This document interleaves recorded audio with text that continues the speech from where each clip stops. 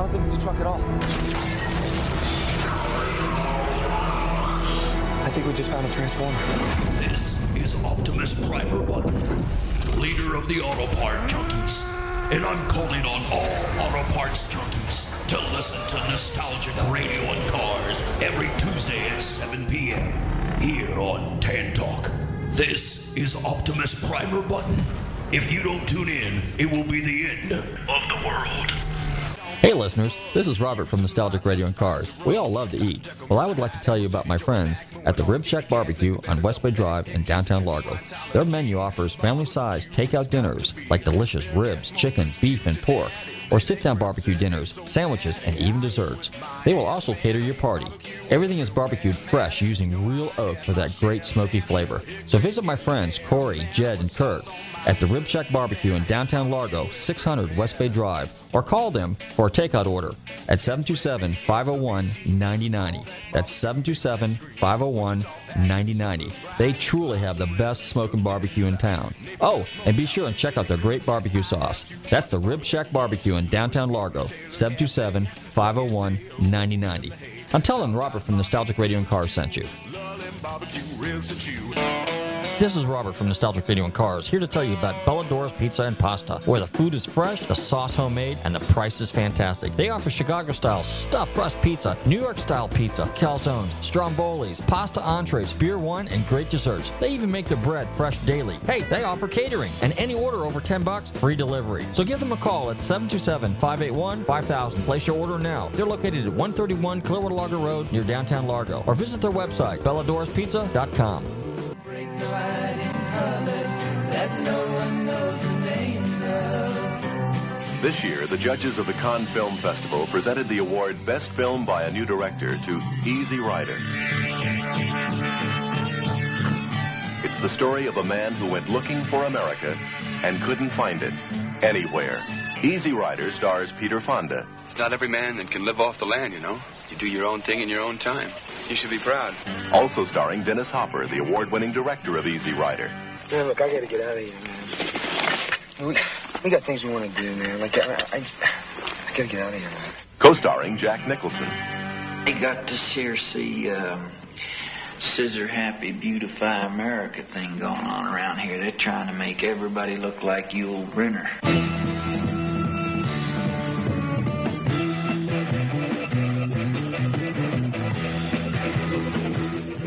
This used to be a hell of a good country. I don't understand what's going on with it. Everybody got chicken, man. That's what happened. Hey, you got a rope? Hey, mister, can you tell where a man might find a bed? I never really thought of myself as a freak, you know, but I love to freak.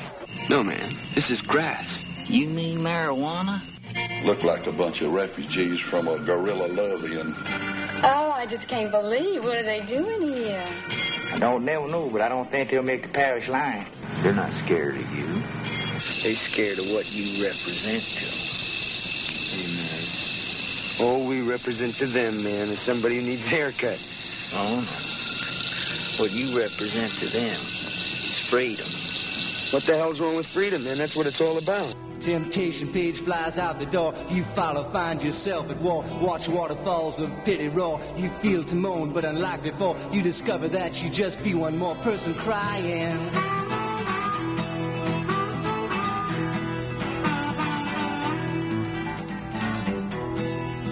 So don't fear when you hear a foreign sound to your ear.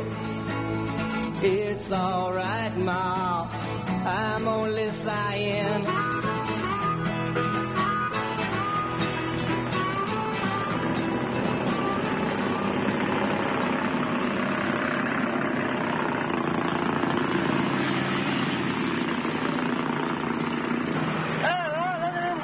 Hold on, Simon. We'll scare the hell out of them.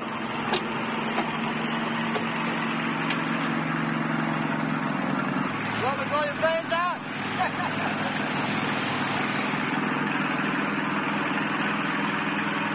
Why don't you get a haircut?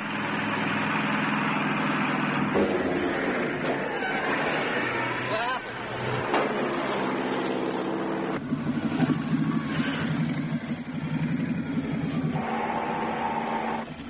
Billy. I got pink. Oh, my God. I'm going for help, Billy. I got him. I'm gonna get him. We better go back.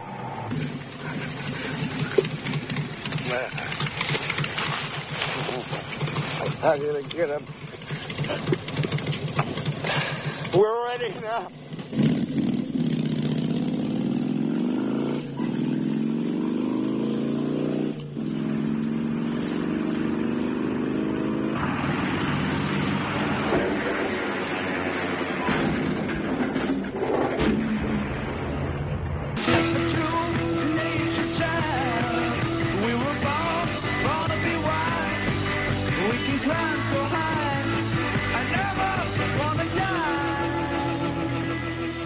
Quiet, numbskulls, I'm broadcasting. This is Arlen S. from Dublin, California, motorcycle builder and designer, and you're listening to Nostalgic Radio and Cars.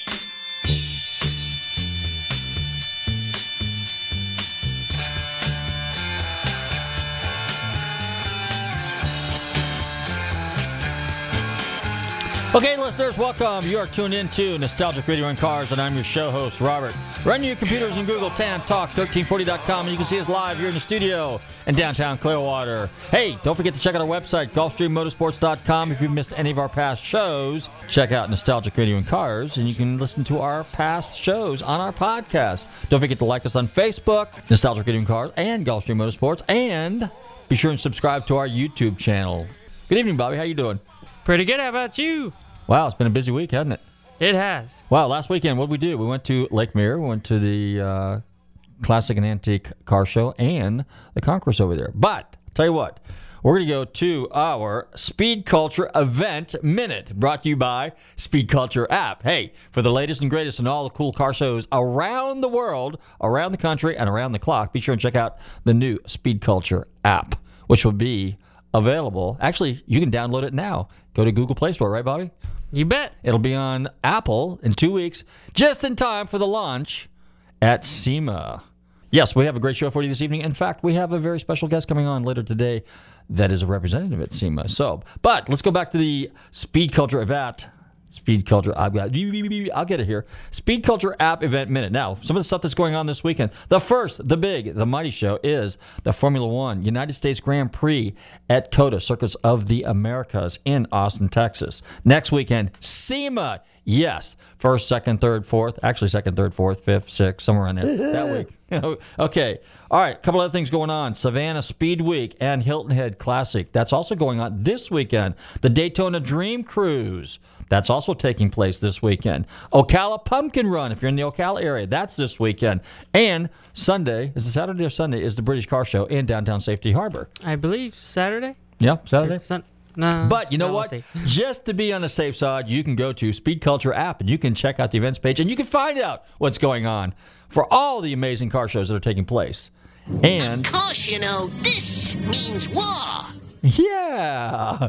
And so also taking place this weekend in Georgia, and I never get a chance to do this because there's always something coming up, is the annual Mountain Moonshine Festival in Dawsonville, Georgia. Now, you get some pretty serious guys that show up there, some real live moonshiners and some real live moonshining cars.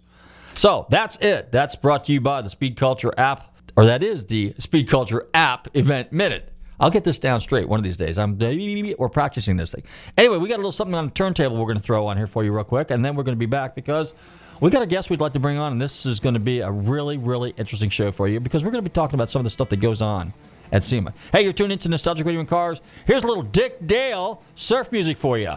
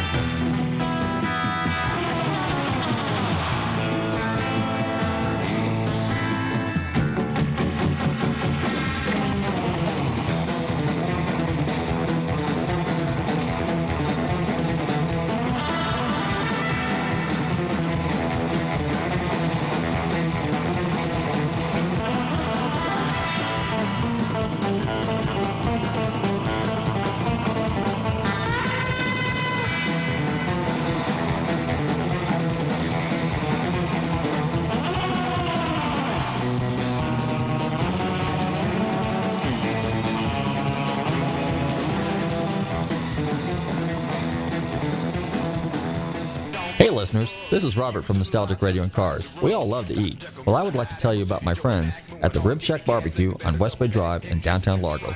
Their menu offers family-sized takeout dinners like delicious ribs, chicken, beef, and pork, or sit-down barbecue dinners, sandwiches, and even desserts.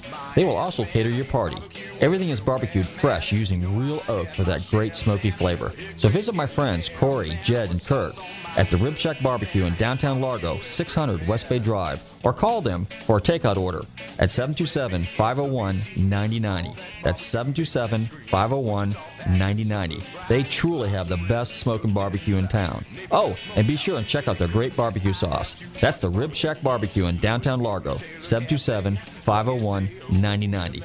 I'm telling Robert from Nostalgic Radio and Cars sent you.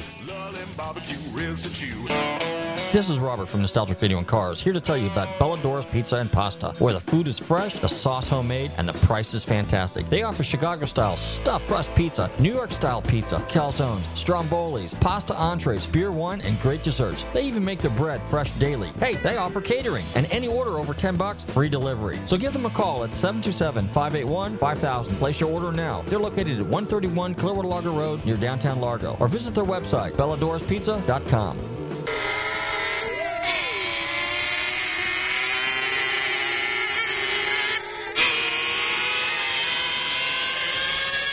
Okay, we're back, and you're tuned into Nostalgic Radio and Cars.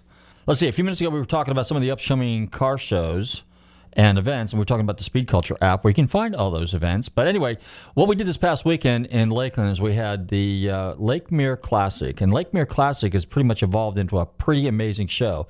It's primarily a concourse around the lake, but also in downtown is a huge car show. And this year, they had an amazing selection of cars there. I mean, there were some fascinating cars. Obviously, you had the normal Corvettes, you had Chevelles, you had Mustangs, you had Camaros, you had all those cars, but they had a really good selection of Panteras this year. They had a lot of reproduction Cobras on there and down there. They had some really cool vintage motorcycles and some other pretty interesting cars. I mean, there's some old Fiats down there, some foreign cars, some old vintage Mercedes-Benzes and stuff like that. And that's just in the car show area, which was kind of cool.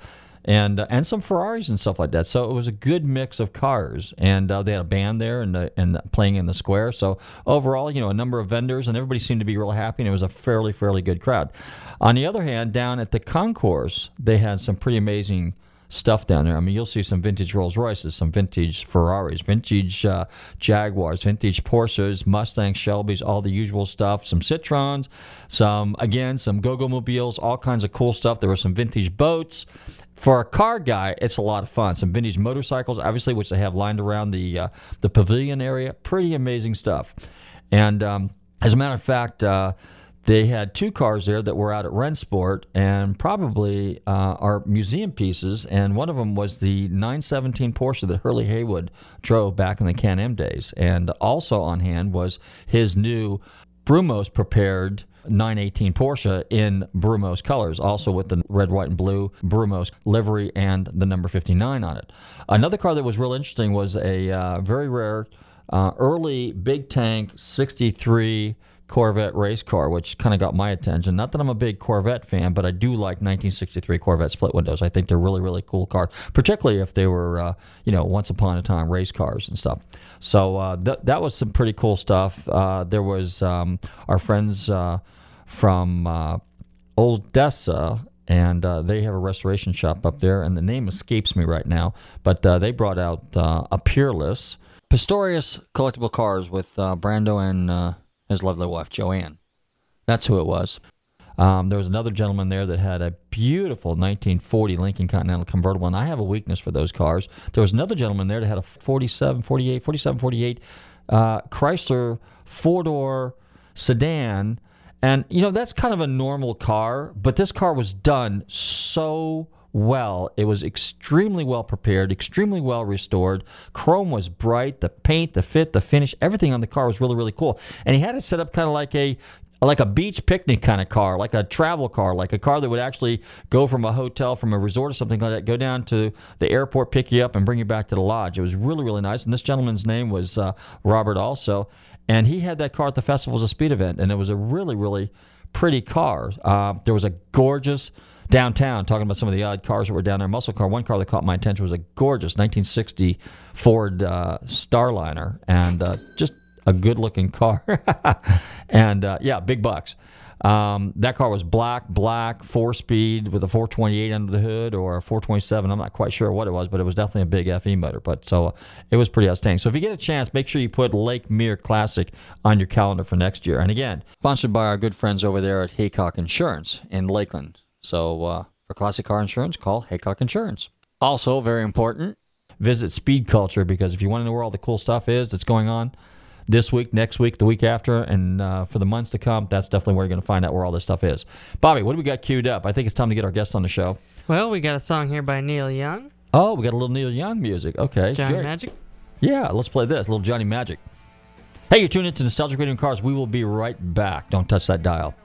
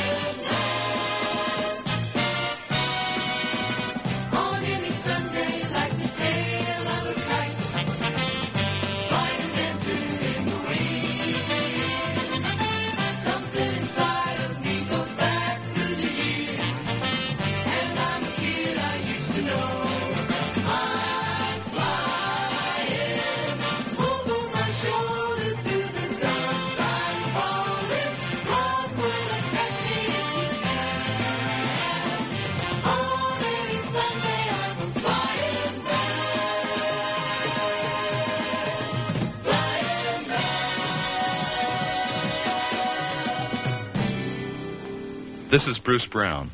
A few years ago, we made a film on surfing called The Endless Summer. We've made a new film about another great sport, motorcycling. You'll see some familiar faces and meet some new ones, like Malcolm Smith, the king of the Sunday Riders, and Mert Lowell, a professional racer whose world is fast and sometimes violent.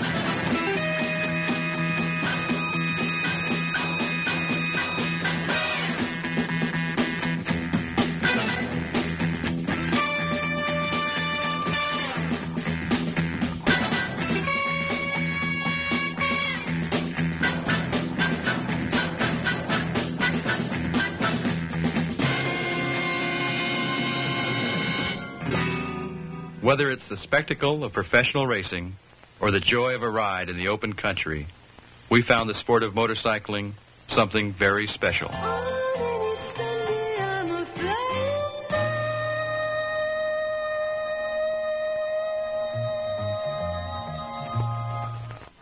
This is Neil Young. You're listening to Nostalgic Radio and Cars.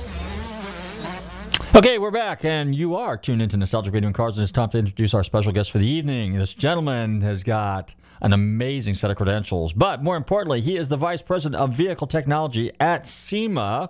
You hear me talking about SEMA all the time. I'm delighted to welcome to the show this evening, John Waraniak. John, are you there? I am here, Robert. How you doing, Robert and Bobby? Pretty good.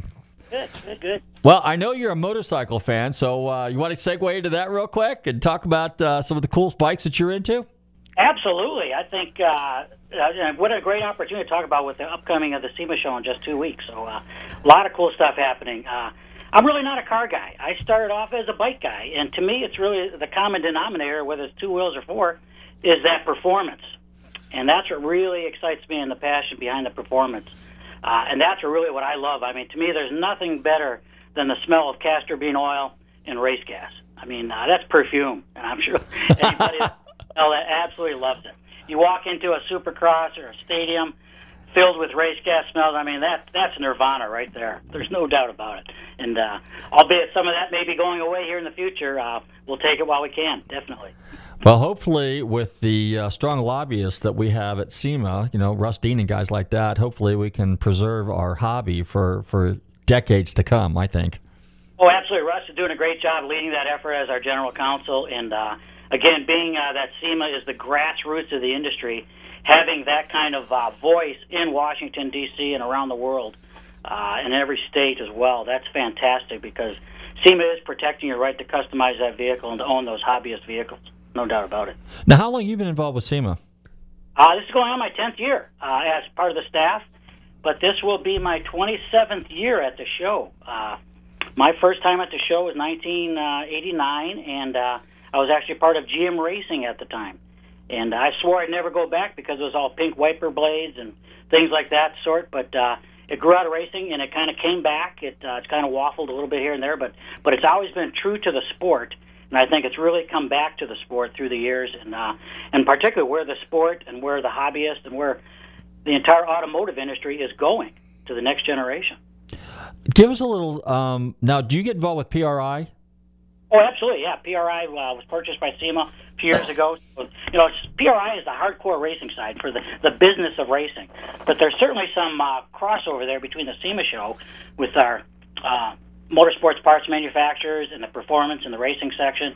But PRI is devoted directly to the business and the part of racing. SEMA has 8 segments that focus on basically whether it's racing, street performance, street rods, but restoration, trucks, mobile electronics, restyling, etc. So there's other segments that SEMA's involved with that PRI isn't necessarily a big part of. Now, since PRI used to be down here in Florida in Orlando right about December, and now it's been moved to Indianapolis, I guess. So has that impacted PRI to the extent that and with SEMA's involvement now, has it gotten bigger and better?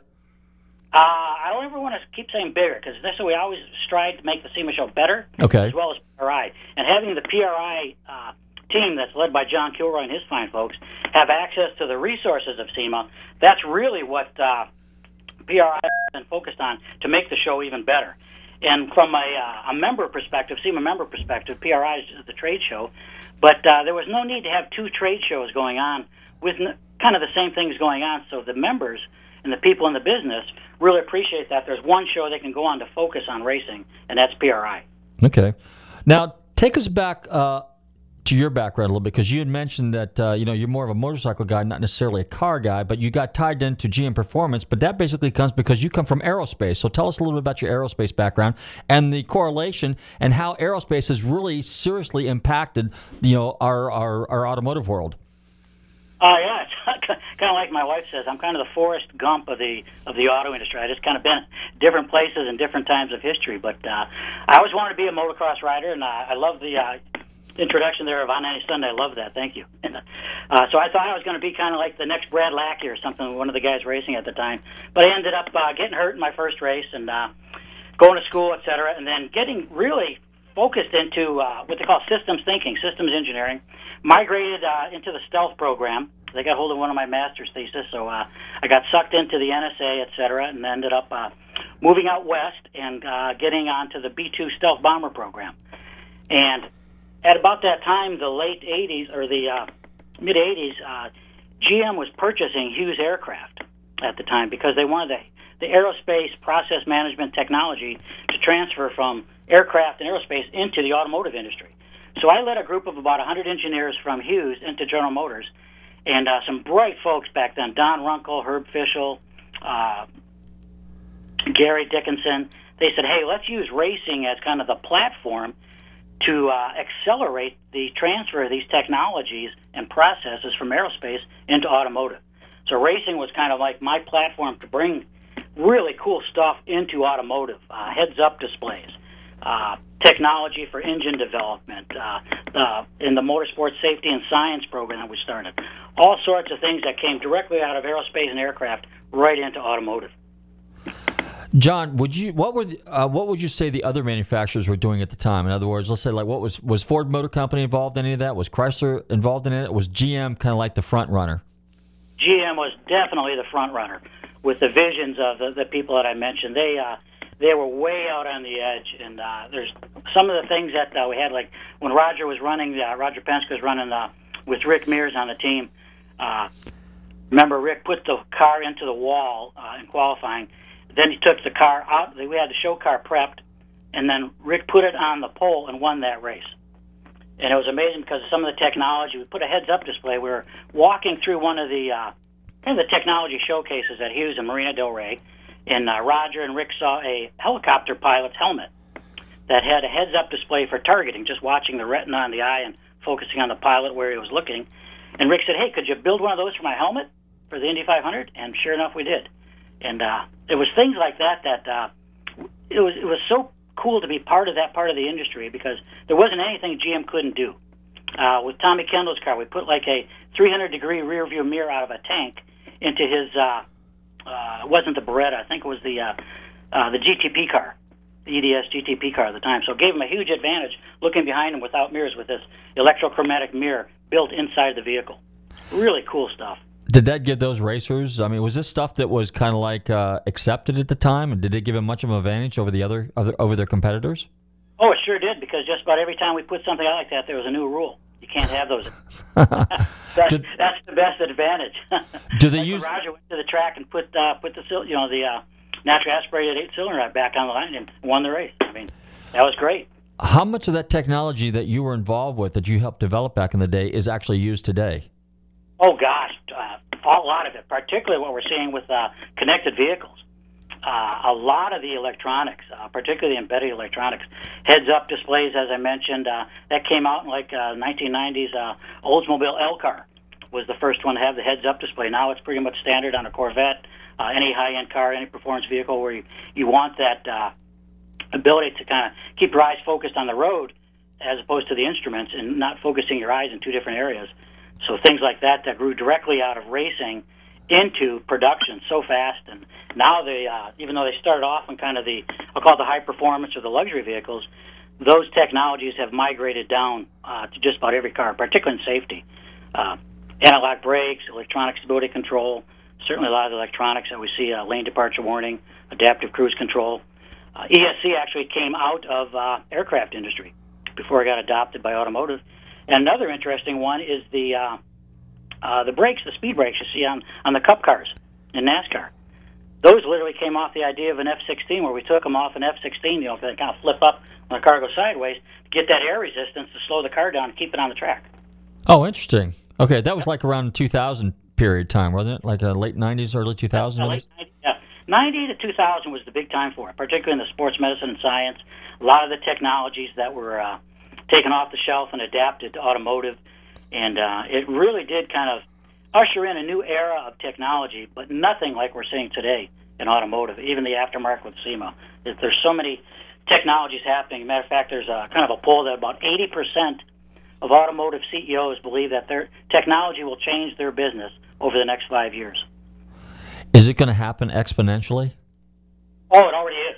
Already is happening. I mean, you look back to 2008 when we kind of went through the ringer there. It forced 40 to 50 years of pent-up change in the auto industry into basically 2 years. So now we're getting the benefits of all that change so quickly. And it's good. I think it's good for the industry. There's a phrase that Chris Kirsting, our CEO and president, I think you met Chris. Mm-hmm. Yes. Great story that he and I both use, and it's a quote that says, does the SEMA industry have 5 years left? With all these technologies coming, where will we be in 5 years? Well, that quote came directly from 1971 SEMA magazine. Interesting.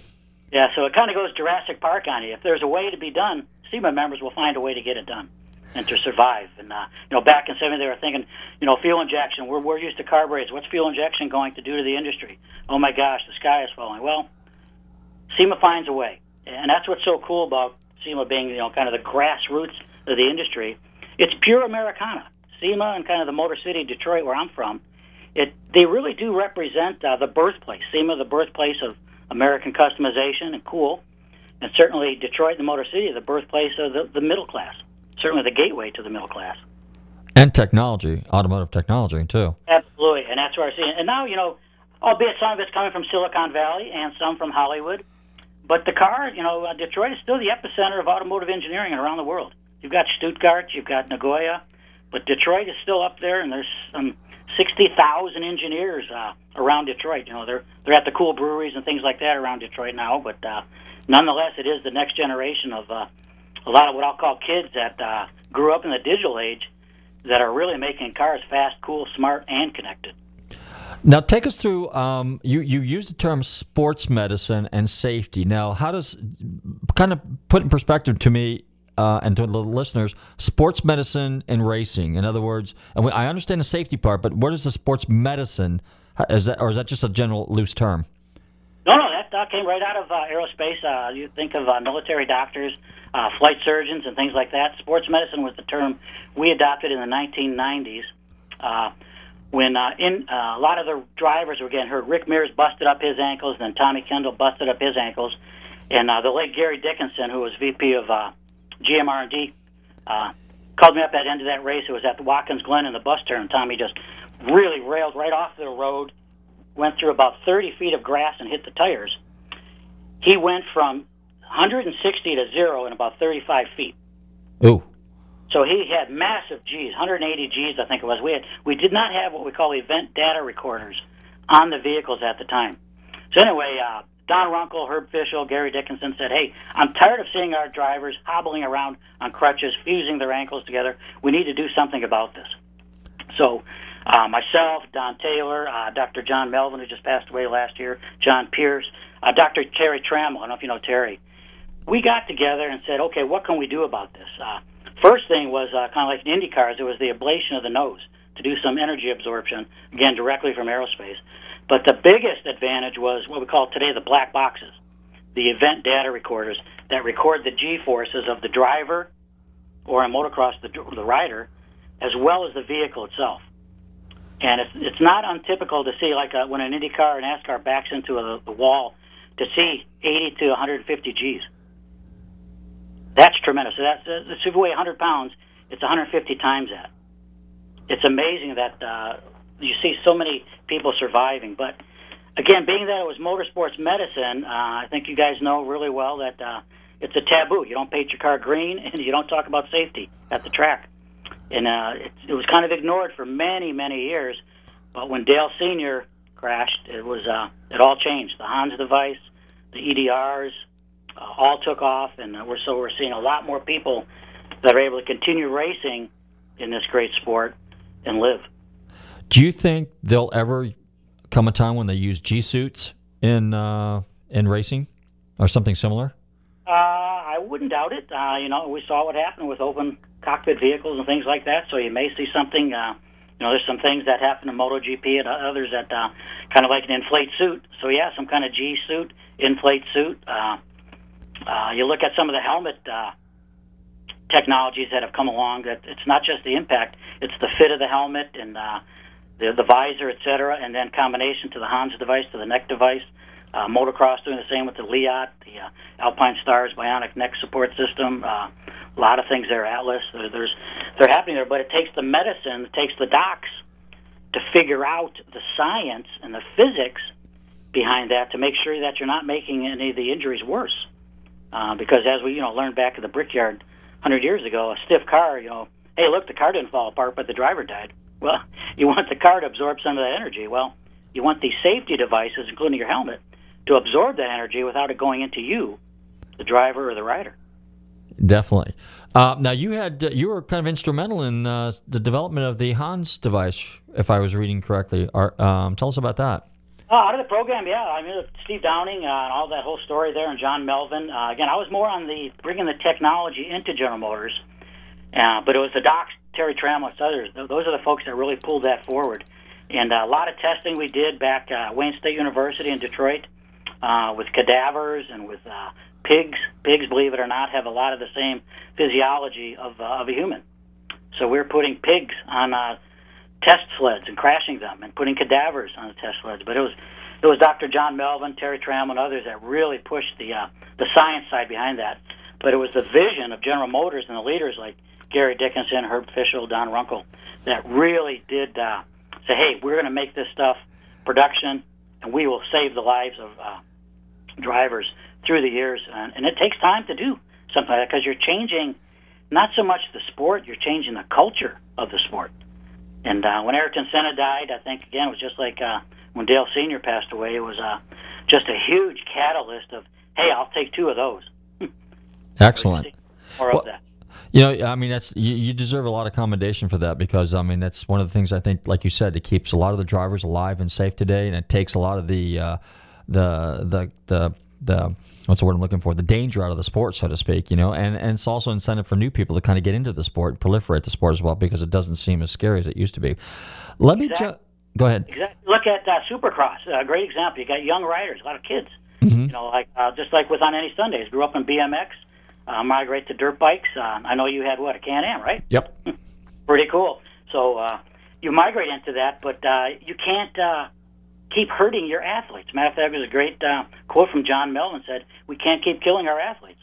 So we can't keep hurting and maiming young athletes because they won't go through the program. So you want to maintain the sport, make it as safe as you can. There's always going to be an inherent danger. There's no doubt about that. There's just no getting away from that.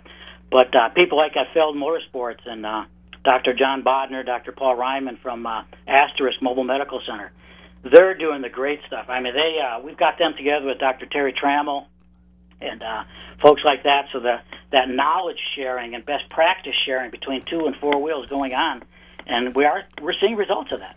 We demonstrate that at the PRI show. There's a group called the International Council of Motorsports Medicine and Science that has their annual congress at PRI, and we touch upon it at the Racetrack Business Conference as well with Tim Frost. So we're taking that information out of the textbooks, out of the labs, and out of the hospitals, and getting it to race drivers, teams, crews, and people like that.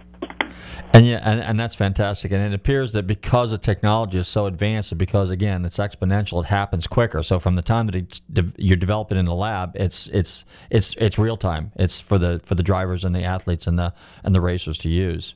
Absolutely, and people like Feld Motorsports that see that because it's the sustainability of the sport. Mm-hmm. You want to take care of the sport and the drivers as best you can in it, and so commend people like that. And look at Feld doing kind of what General Motors did 30 years ago to make sure that the sport has longevity. Now let's jump over to no fear. You coined a couple phrases back in the day, which is second place is the first loser, and second place is the first loser. I want to be as fast as my dad says he was, or the older I get, the faster I was, or the better I was. Yeah. We had a lot of them. It's kind of cool because No Fear was the first to, what I call, crack the social code. When Mark and Brian Semo got together with me and Boris Said and other guys, we came together and we just, basically, let's take the fantasy of sport, which was Nike at the time, and combine it with self-actualization. We're all racers, motocross, mostly, and we said, okay, let's combine the two together and be all that you can be, kind of a thing. And it really was, don't let your fears stand in the way of your dreams. So even though it was a T-shirt or a hat or surf trunks, whatever, it really was bigger than that because the message was so powerful. It paved the way, as I said, cracked the social code for brand democracy for people and companies like Red Bull, Monster Energy, Rockstar. The first ESPN X Games was 95. Came directly to us at No Fear to help start that. Back then it was called Extreme Sports. Now we call it Action Sports. That whole group or genre of sports moved from stick and ball into action sports thanks to companies like No Fear. You wrote a article that was in the Harvard Business Review, and it was called "The Business of Winning." Tell us a little bit about that. Yeah, it didn't get published by the HBR, Harvard Business Review. It got rejected. Really? Which was, it bothered me at the time, but nonetheless, my brother printed up 1,000 copies, made posters of the 10 lessons of winning for companies as well as athletes, and I just self-published it. This was long before the internet. This was 1993. And No Fear, we circulated it through No Fear. So, again, before there was any kind of viral platform, if you will, we did it by brute force. We gave it out to a lot of the people we worked with. I can remember Ivan the Iron Man, Rick Mears, Ricky Johnson, and we just used that as kind of our 10 lessons of winning and focused on that in growing No Fear and shared that with our athletes. And it became part of our culture and our DNA. There was something else I was reading, and it was because you come from engineering, and then you go over into clothing, and then there was a quote or a question there that said, "Well, how were you able to make that transition?" And then basically your comment was something to the effect that system thinking is sort of knowing how to connect one to the other. So it's kind of like taking what you know from one and applying it to the other, and the general concept is the same. So go ahead and elaborate on that. Yeah, as a matter of fact, when I was in graduate school at the University of Illinois, I got sucked into what's called the fatigue and fracture program. So my background is actually how things break and how do you make them so that they're tough, not necessarily just strong, but things like aircraft that have to survive a mission and still and the pilots, et cetera, and the people on board, et cetera. Well, when I got into that, it was basically how do you connect things that should be connected, but more importantly, how do you disconnect things that shouldn't be connected? And that is known as systems thinking. And when you look at things as a whole, it pretty much you start visualizing what needs to be grouped, what needs to be ungrouped, and that's basically what aircraft are designed. They're called basically systems of systems. But an aircraft is nowhere near as complex as a car today.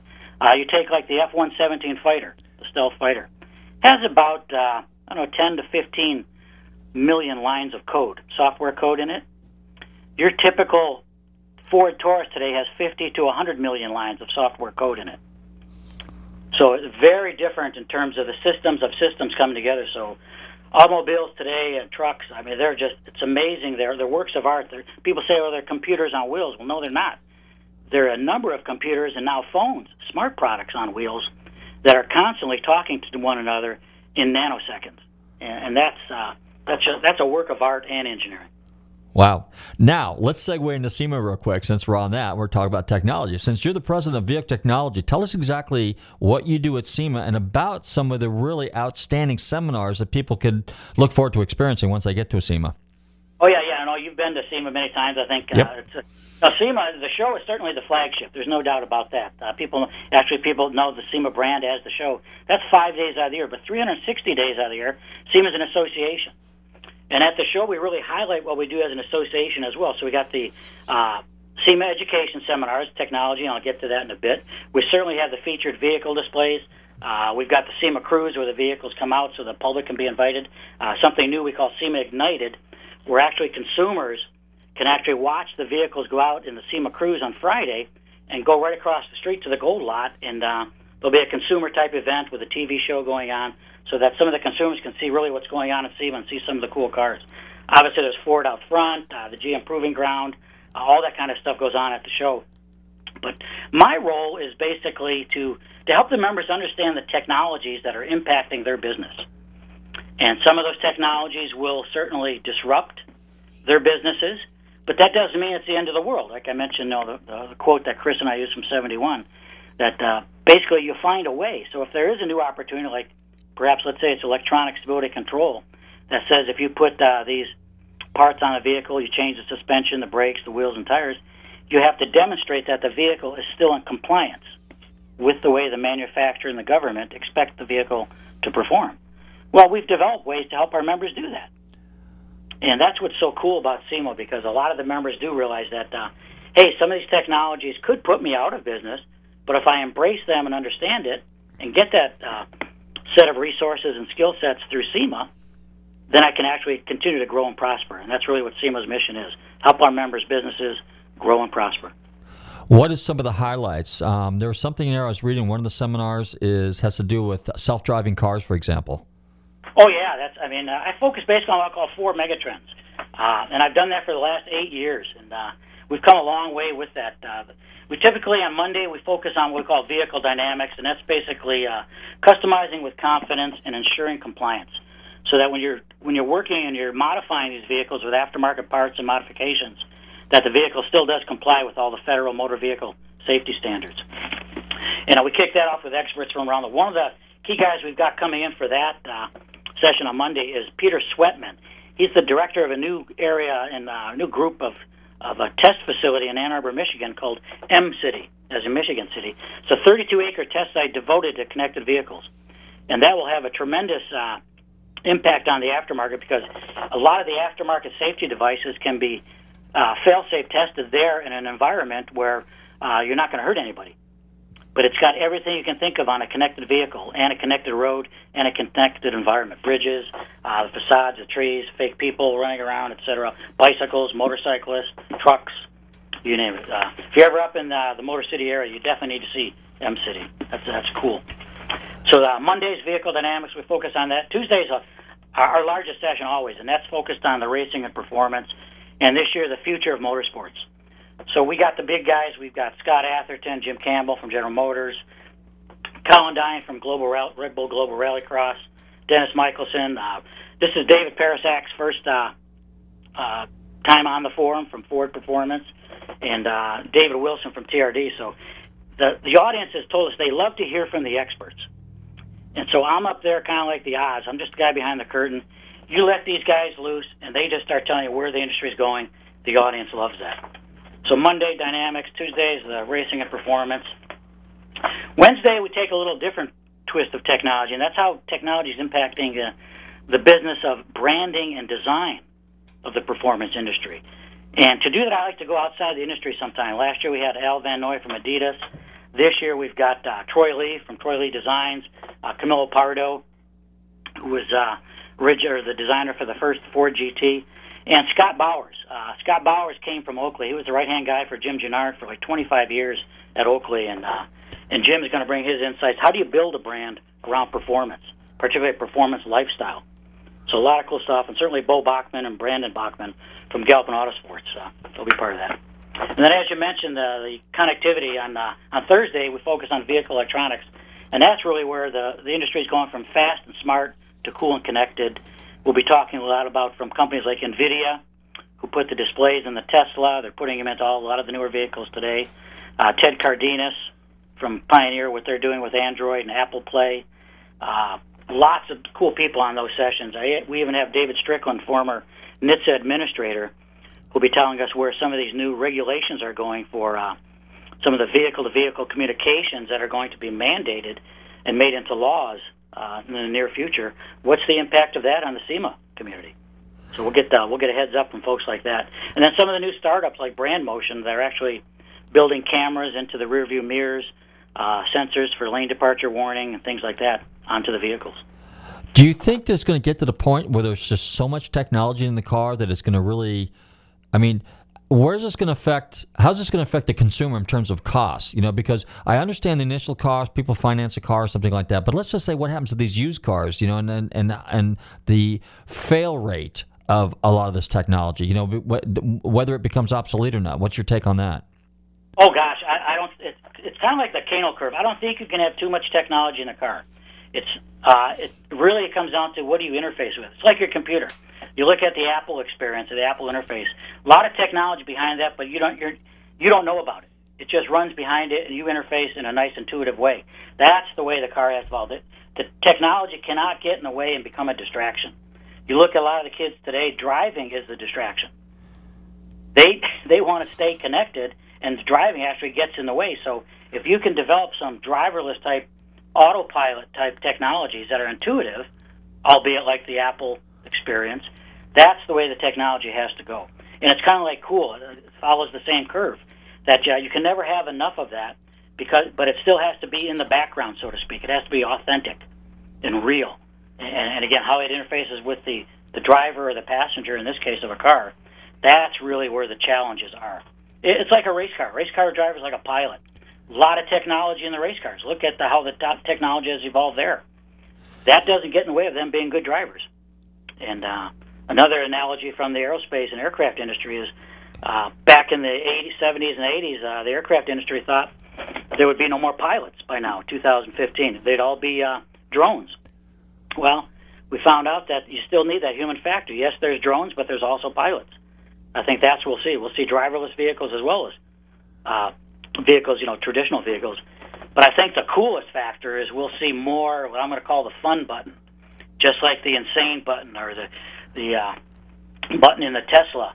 That you want that power, flip it off, button says, I'm driving now, and you take control of the vehicle. So that's always going to exist, I think, where you can turn all the systems off and drive yourself. Whoa. I don't know. I'm still old school. I still like a handshaker. I still like 3 pedals, so I don't know. But anyway, John, we're just about up against the clock. I want to thank you very much for taking a few minutes and hanging out with us. I look forward to hanging out with you and meeting you again and seeing you at SEMA. Do you want to go ahead and plug the SEMA website real quick? Absolutely, yeah. SEMA.org. And one of the coolest things, go to the SEMA show. Go to SEMAshow.com. So SEMA.org is the umbrella organization. SEMAshow.com/app. And you can download the app. So once you have that app on your smartphone, you'll be able to, you can literally use that thing to guide you through the entire show. Everything that's going on at the show, locations at the show, etc. I mean, this being kind of the golden age of new performance, you need something like that app to guide you through something as large and as cool as the SEMA show. Super. All right, John, take care. Hey, I want to thank my special guest, John Waraniak from SEMA, Vice President of Technology. Don't forget SEMA next month, November. In the meantime, I want to thank all my listeners for tuning into Nostalgic Radio and Cars. Be sure and check out our web show. Well, I'll get it here straight. Be sure to check out our radio show every Tuesday night between 7 and 8 p.m. Don't forget to check out our website, Nostalgic Radio and Cars. Well, no, wait a minute. Gulfstream Motorsports, that's our website. And Nostalgic Radio and Cars is the podcast. Hopefully, I'll see some of you guys at some of the car shows. Don't forget to check out Speed Culture app. In the meantime, everybody stay safe, drive carefully, and love your family. I don't mean to be telling tales out of school, but there's a fella in there who'll pay you $10 if you sing into his can. Downtown Dave. I'm not here to take a record, you dumb cracker. They broadcast me out on the radio. WTAN, Clearwater, Tampa Bay. WDCF, Dade City, Tampa Bay. WZHR, Zephyr Hills, Tampa Bay. Listen. You dumb cracker. Bring on